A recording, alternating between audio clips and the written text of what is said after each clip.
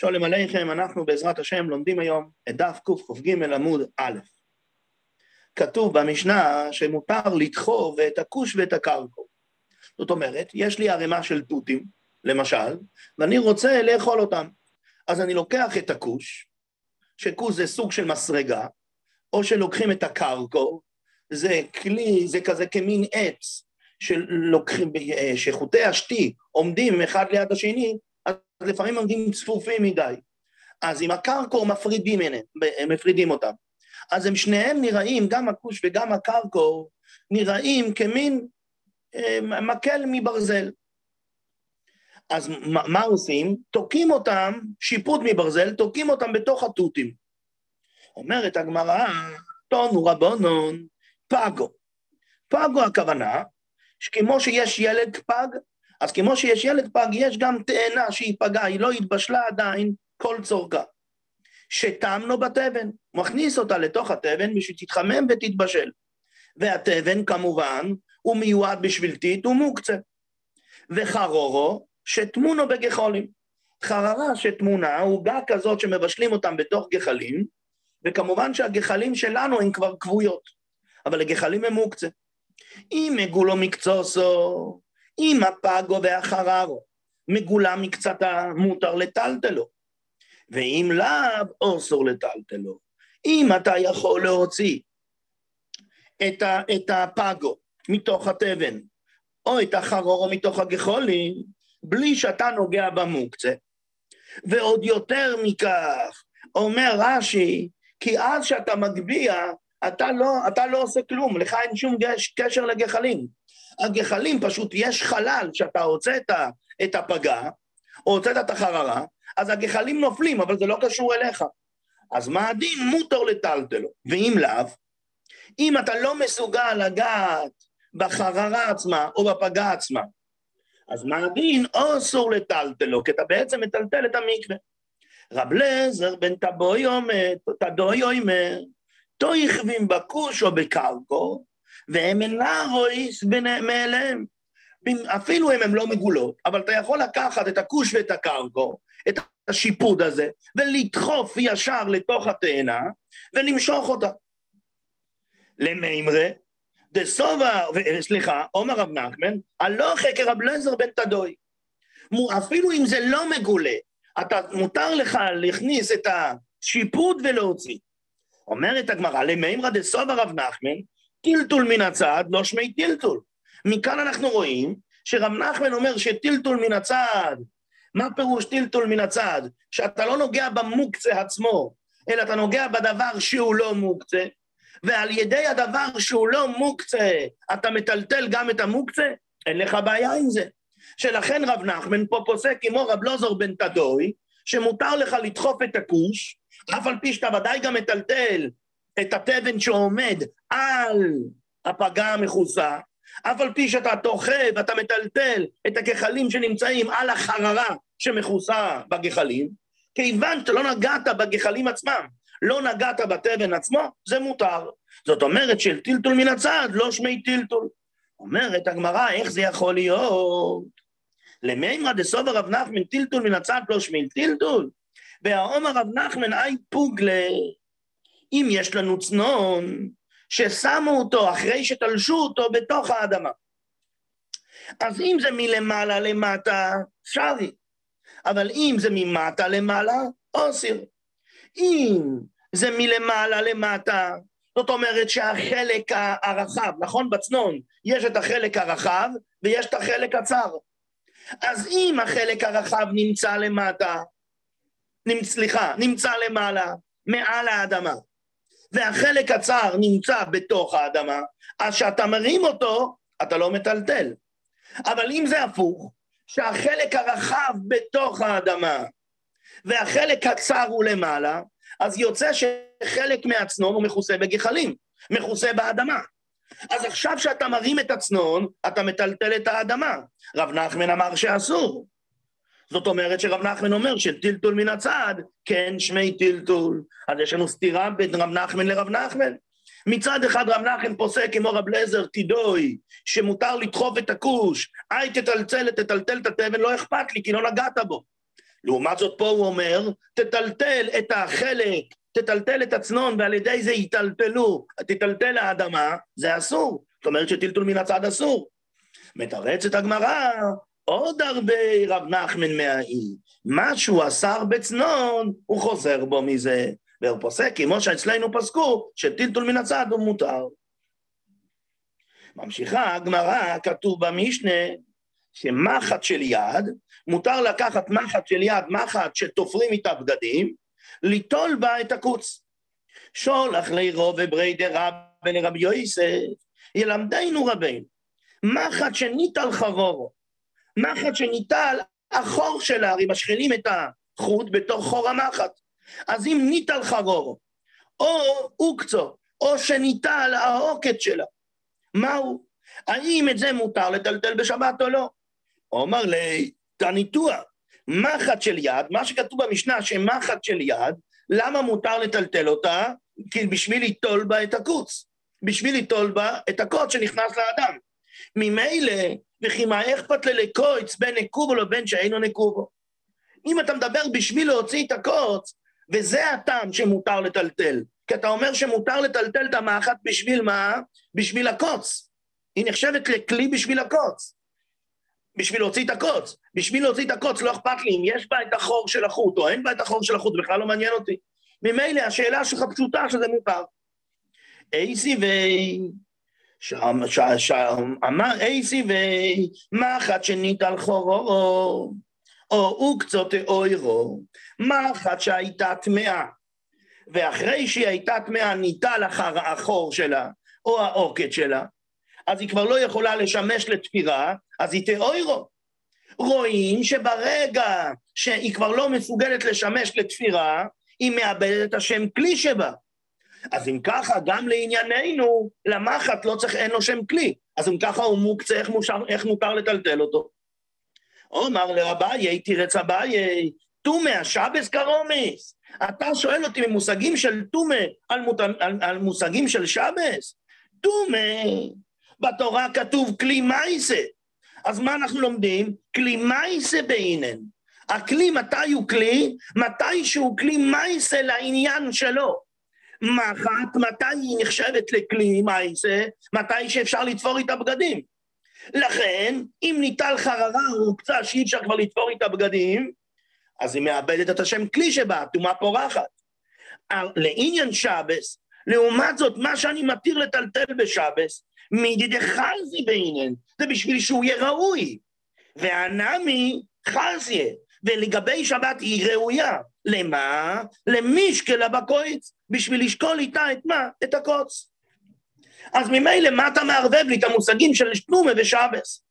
אומר רובה, מן דקמוטיב, שפיר כמוטיב. התשובה של הבעיה היא לא תשובה. מי ששאל, שאל טוב. מדי לעניין תומה לאו מונאו, לעניין שבס נמי לאו מונאו. הוא אומר, אם לעניין תומה זה מאבד את השם כלי, אז גם לעניין שבס. למה? אז מסבירים פה המפורשים שרובל למד, וזה מוכח מתוספות מדי לעניין, שרובל למד, שאין לנו גזרה מיוחדת של כלי מייסה. אז ממילא אם אין גזרה מיוחדת בכלי מייסה, אז למה בתומה פורך את התומה? כי רואים שכבר זורקים את זה לפח. אם זה לא יכול לשמש, אז הם זורקים את זה כבר לפח. אם זורקים את זה לפח, אין לזה כבר מאבד שם כלי, אז גם לעניין שבת זה נחשב כמו פסולת. זה נחשב כמו פסולת, אז ממילא מה שקורה, אז גם לעניין שבת זה נחשב כמו פסולת. אז לא יכול להיות שיהיה מותר לטלטל את זה. מתרץ את הגמרא, עד כאן רובה. שואלת הגמרא על רובה מי טבעי, מה אחר? כן, אני קורא אומר רובה, מן דקמוטיב שפיר כמוטיב. לעניין תומה לאו מונה, לעניין שבס נמי לאו מונה. מי טבעי, שואלת הגמרא על הכלל הזה של רובה, שהיחדנו בין ההלכות של תומה להלכות של שבת, הרי כתוב מחט בין נקובו, בין שאינו נקובו, מותר לטלטלו בשבס. ולא אומרו נקובו דווקא, אלא לעניין תומו בלבד, הנה רואים ברייתא מפורשת, שאנחנו לא משווים את הכללים של טומאה לכללים של שבס. תרגמה אביי אליבא דרובה, תירץ אביי אליבא דרובה, כאן בגולמי עסקינן. מה הפירוש? פה אני לא מדבר על מחט שלמה שנשברה, אלא פה אני מדבר על המחט כחלק מתהליך הייצור שלה. שמייצרים את המחט, ועדיין לא הספיקו לעשות ממנה את המחט, להשלים את המחט. לא הספיקו לחדד אותה, לא הספיקו לעשות את החור. ואז, בגולמי עסקינן, זימנין דמים לחליו, ומשבילה ומונה. אז לעניין טומאה, אז מתי הדבר מקבל טומאה? דווקא אם יש גמר מלוכה. כיוון שהדבר מקבל טומאה רק אם יש גמר מלוכה, אז אם אני עדיין בתוך שלבי הייצור, לא סיימתי, אז זה לא מקבל עדיין את הטומאה. אבל זימנים דמים לחליו, ומשבילה ומונה. וממילא עכשיו עדיין אין פה גמר מלוכה. אין פה גמר מלוכה, אין בזה טומאה. אבל לעניין שבס, ודאי שמה, יכול להיות שהוא כבר ישאיר את זה פה בשביל ליטול ככה את הקוץ. אז לעניין שבת זה נחשב לכלי. אבל איך דנית על חרור? אבל אם זה כבר הייתה מחט, וניטל חררה או הוקצה, אז אודום זורקו לבין הגרוטויס. אז האדם זורק את זה כבר למעלה, לבין הגרוטות לזבל שלו. ולכן גם לעניין טומאה וגם לעניין שבס זה מאבד את השם. דין חדש, עשו בינוקו, אם יש לנו תינוק שנולד, ומהלחץ של הלידה, האיברים שלו קצת מתפרקים, קצת זזים. אז עשו בינוקו, האם מותר להחזיר את האיברים למקום, ללחוץ על הכתפיים, ללחוץ על הרגליים, להחזיר את הפרקים למקום?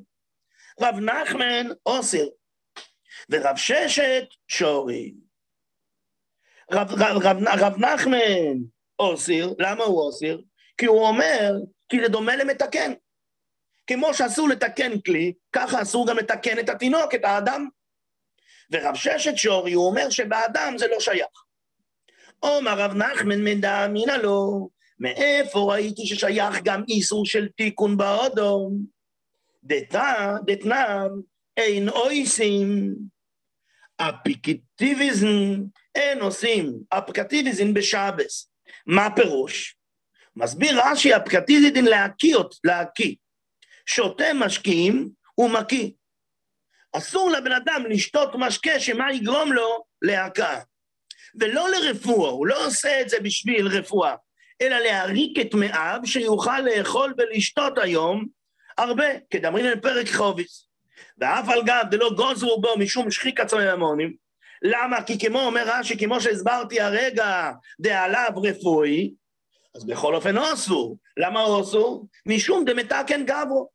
אז אם אלה רואים שיש מושג של תיקון גברה. אז גם אסור לתקן את התינוק, להחזיר את האיברים שלו למקום, כי זה איסור של מתקן גברה. ורב ששת, שהתיר, מה הוא יגיד? אתם לאו אורכי. שם זה לא האורח החיים הפשוט של הבן אדם להקיא, לשתות משהו בשביל להקיא. אז אם הוא עושה את זה, ניכר בזה התיקון. אבל אורכי הוא. אבל ככה זה ההרגל הפשוט שעושים לתינוק. אז מה זה עוזר ההרגל הפשוט, אומר רש"י? אז זה כמו שאתה מאכיל את התינוק, כמו שאתה משקה את התינוק. אז מה תגיד, אני מאכיל אותו? קודם הוא היה רעב, עכשיו תיקנתי אותו. לא, זה לא נחשב תיקון, זה פשוט הדרך של החיים. אז גם זה, לסדר לו את האיברים, זה לא נחשב מייסה כשעצמו של תיקון, אלא מה זה סך הכל לסדר אותו. אומר רב ששת מנאמינא לו, מאיפה אני יודע שמותר? דתנן במשנה שלנו, מחט של יד, ליטול בה את הקוץ. איך זה מותר? הרי עכשיו זה מתקן את האדם, אלא מה אנחנו רואים שזה לא נחשב לתיקון. מה רב נחמן שהשר יגיד? ורב נחמן אתם פוקיד, אוכלו פוקיד. רב נחמן אומר, הקוץ הוא לא חלק מהגוף, אלא הוא דבר נוסף. אז ממילא אי אפשר להגיד איזה תיקון של הגוף, אני סך הכל הוצאתי פה איזה דבר מפריע. מה שאין, כן תינוק שנולד והאיברים שלו לא מסודרים, אז זה ממש תיקון בגופוי. כיוון שזה תיקון בגופוי, אז מה? זה אסור. תודה להשם, סיימנו קכ"ג עמוד א'. נלמד את מה שנוגע לנו להלוכה. אז דבר ראשון, איך אנחנו מסתכלים על טלטול מן הצד? מה הדין של טלטול מן הצד? האם הוא אסור או מותר? את זה אלתר רבי מתייחס בסימן שי"א, סעיף קוטן י"ד. אומר אלתר רבי כך, כל מוקצה אינו אסור אלא בטלטול. רגע, מה כתבתי פה? שי"א, סעיף י"א. אני קורא מישהו, בסדר, סליחה, בלבלתי בסימן. זה הכלל, בטלטול על ידי דבר אחר. כל שני דברים, אחד אסור לטלטלו ואחד מותר לטלטלו, והם סמוכים זה לזה, או זה בזה, או זה על זה, והוא בעניין שלא נעשה היתר בוסיס לאיסור, וזה גם תייסס מזכיר פה ביד במקום. אז מה קורה? על דרך, בזמן שמטלטל אחד מהם מטלטל עמו השני, אם מטלטל האיסור ביודו, והיתר מטלטל עמו, לא יתראו בשום עניין, אלא באמת לבדו. אתה לא יכול לקחת, להחזיק ביד את האיסור, ועל ידי זה לטלטל את היתר. זה רק באמת. ממשיך אלתר רבי, אפילו אם מטלטל היתר ביודו, מה אני מחזיק בידי? את היתר, והאיסור מטלטל עמוי, אז אם הוא מתכוון בטלטול זה לצורך האיסור, הוא נוגע ביתר, אבל הוא מתכוון לאיסור, אז ודאי שזה אסור. אומר אלתר רבי, ואפילו אם מטלטל מפני שצורך לו האיסור להשתמש בו, אפילו יתשמש המוטו, כגון להישב עליו או לשכב עליו, שזהו מוטו, אז אבל בכל אופן, אז תיקח אותו, לא על ידי את היתר את האיסור. אומר אלתר רבי מה שנוגע לנו, אבל אם אין צריך כלל לגוף האיסור, לי אין שום עניין שהאיסור יטלטל, ואינו מטלטל לו על ידי היתר, אלא בשביל דובור המוטור. מה שמעניין אותי זה רק דובור המוטור, אותי לא מעניין בכלל מהאיסור. אבל מה? זה נמצא בסמיכות אחד השני, אז אין לי ברירה, אני גם טלטל את האיסור. אבל אין לי בזה שום עניין, כגון לפנות מקומו, זהו טלטול מן הצד שהתירו חכומי. ומביא אלתר רבי אחר כך מיד את המקרה שלנו, שאם צנון תלוש, הטמון בארץ, ומקצת עליו מגולים, נוטלו בהם ומוציאו, אף על פי שבנטילתו מזיז האפר ממקומו.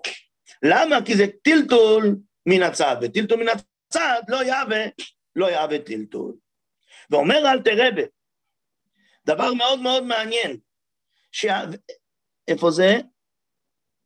ואף אם היה בדעתו שישאר מונח שם כל השבת, אפילו אם התכוננתי לשים שם את הצנון, מלכתחילה התכוננתי שהוא יהיה שם כל השבת. אז לכאורה תגיד שעכשיו הצנון נהיה בוסיס לדובר האסור, לאפר שעליו, אז איך מותר לטלטל אותו? אומר אלתר רבי לא, מפני שלא הייתה כוונתו שיהיה הצנון משמש לאפר, אלא שיהיה האפר משמש להצנון, אז ממילא אין לנו שום בעיה. אומר אלתר רבי אותו דבר נוסף, יש מתירים לדחוף כוש או סכין לתוך הצנון ולהוציא בהם, והאפר שעל גבם נינר מאליו. ואף שבתחילת הגבהתו את הצנון מגביע גם האפר שעליו, אין בכך כלום, כיוון שבשביל הדבר המותר הוא. ויש אוסרים לדחוף באפר, מפני שנראה כעושה גומה. ולעניין הלוכה, אומר אלתר רבי למעשה, בדברי סופרים הלך אחר המקל. אז ממילא זה מותר, זה ההלכה אצלנו. אחר כך דיברנו בנוגע למחט שאין נקובו, אז נראה את זה בש"ח סעיף ל"ח.